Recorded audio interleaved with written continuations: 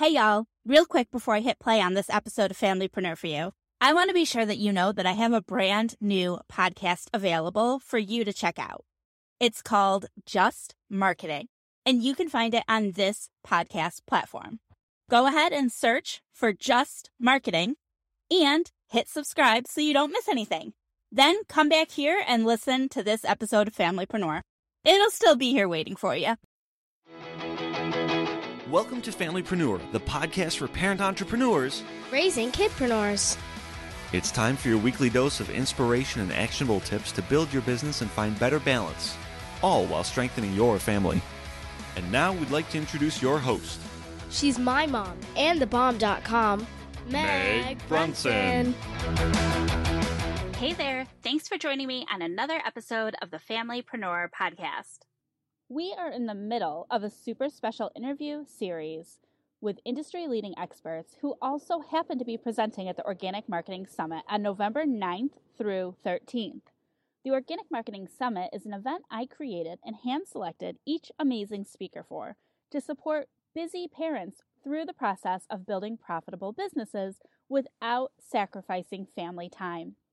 This summit is unique because we have one goal: to produce an organic marketing plan that will position you to be profitable and make 2021 the best year yet in your business and with your family. Over 5 days, you'll work through a marketing plan workbook with the guidance of over 20 expert marketers guiding you through the process. At the end of the week, you'll be equipped with a formal marketing plan and the tools and resources you need to execute it.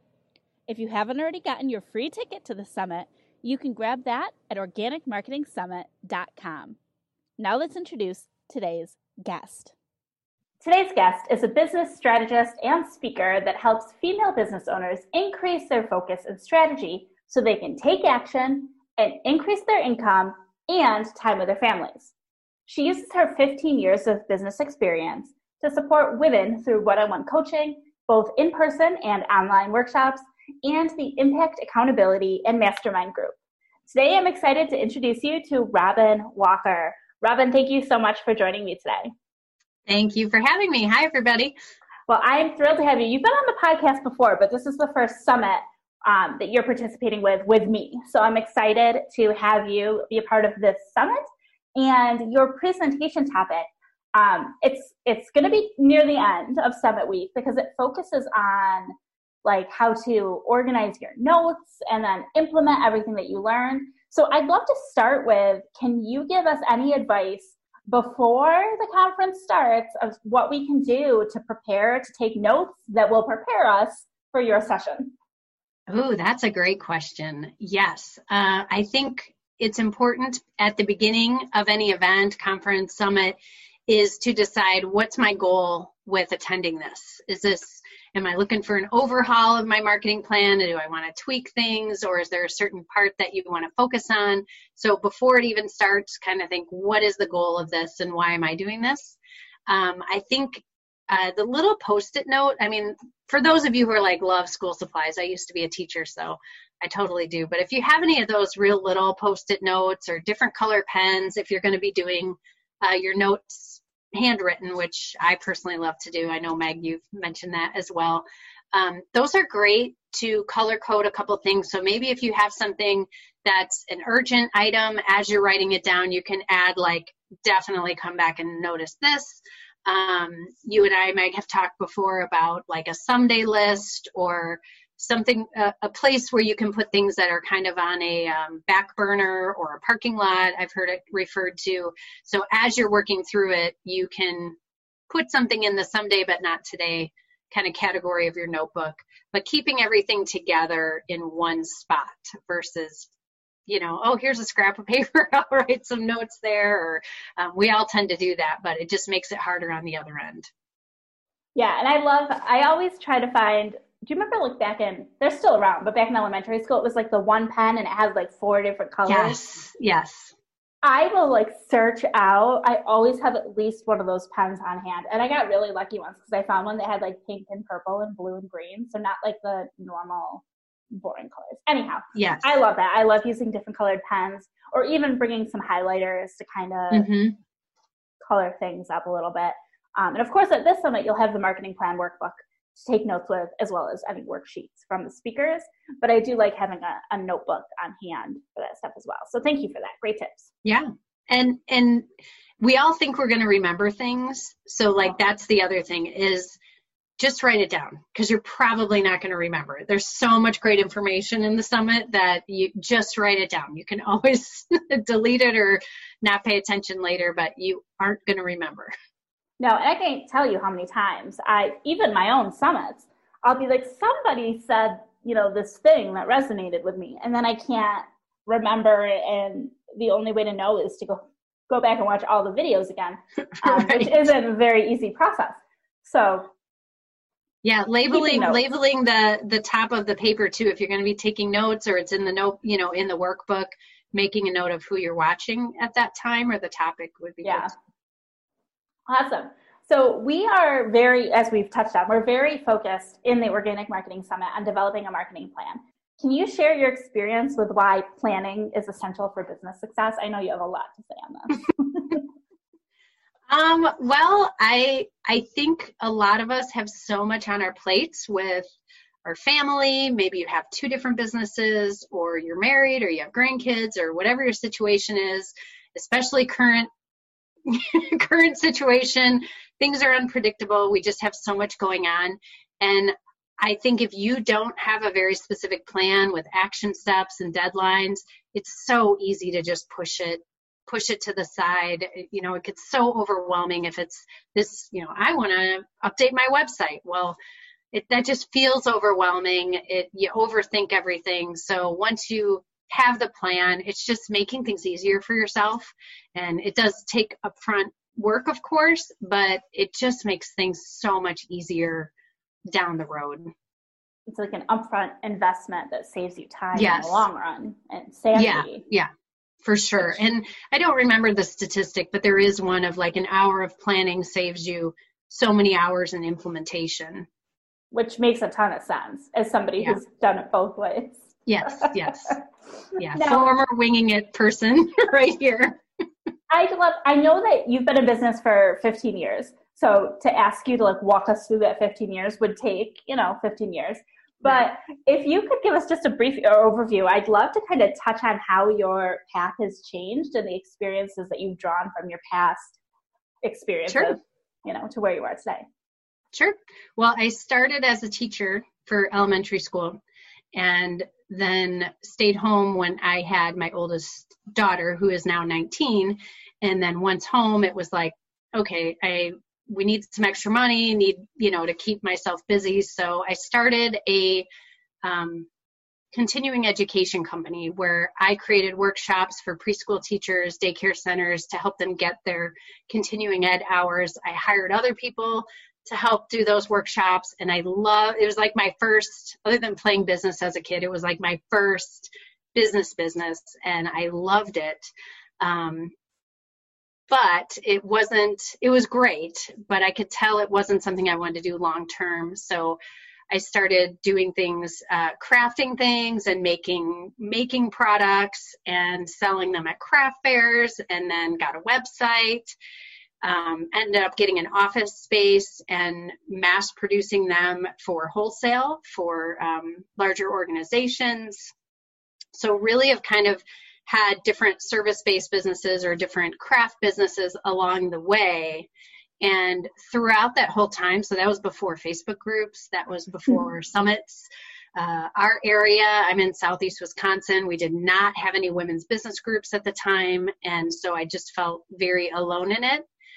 So I gathered up some of my friends that had their own businesses, whether it was like an embroidery business or a life coach, and we'd meet a couple times a month at Panera, actually, and would just talk about business. I was like, I love this, and just slowly started helping them with their businesses, and created a conference so that we could bring all the experts to us. And then we've done that for 4 years. Meg was a speaker at a conference, one of them a couple of years ago. And so it's just kind of all evolved into what I do today. It's like the best of all those experiences put into one career. So I love it. And I always just think it's helpful to learn about the path people have taken, because sometimes it seems unclear how you can get from one thing to another, or how you could turn from what you are today into what you ultimately want to be or think you want to be. And the path can often change. You may think you know where you're going, and then you find something along the way that causes you to pivot. And it's funny, just you talking about that just reminded me that, because it was a bow business, and we like bonded over that, because I also had a bow business as a part of my,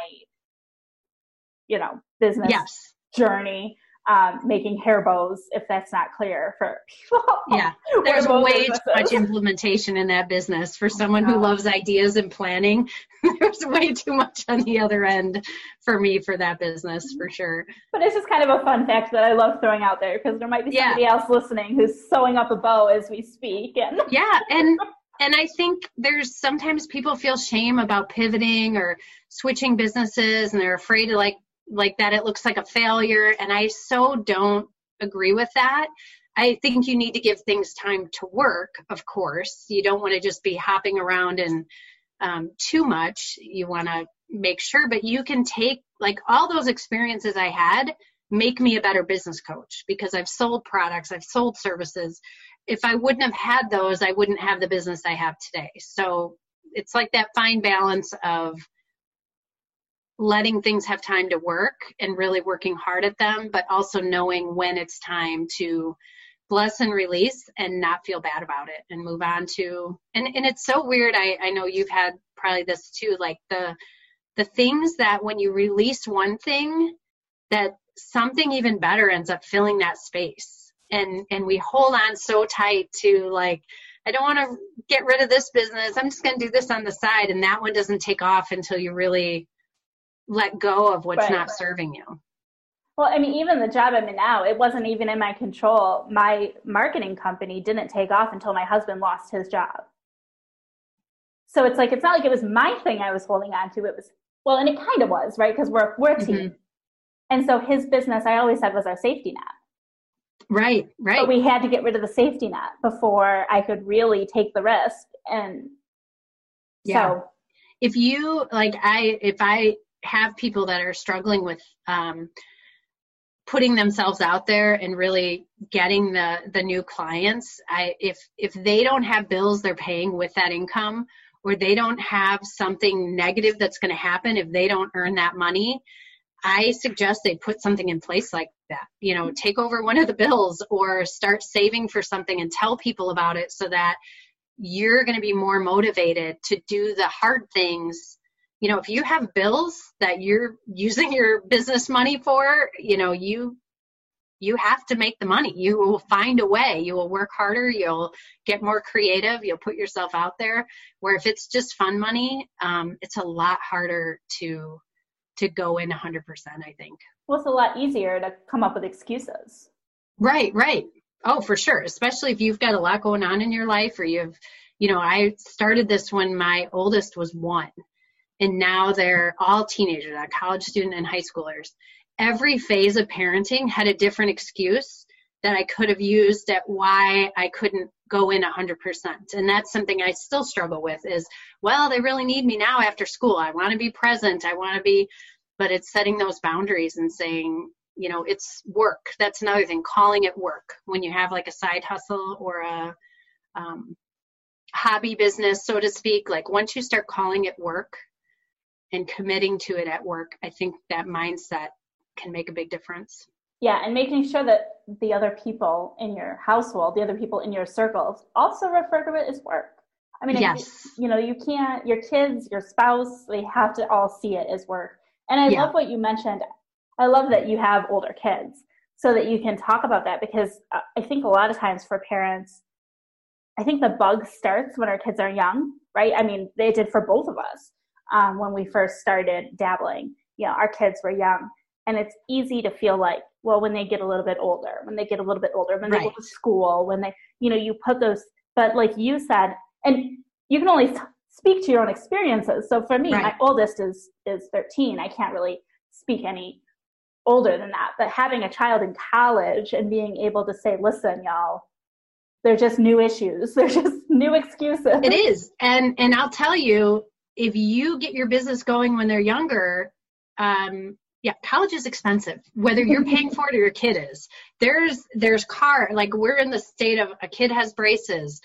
We have a new driver. So now the car situation we had is not sufficient. We have one in college. Like they only get more expensive. So if you can get your business more established when they're younger, I always say the elementary school years are like the golden years. That is like when you can be busting out and working really hard, because usually there's less drama with kids during that.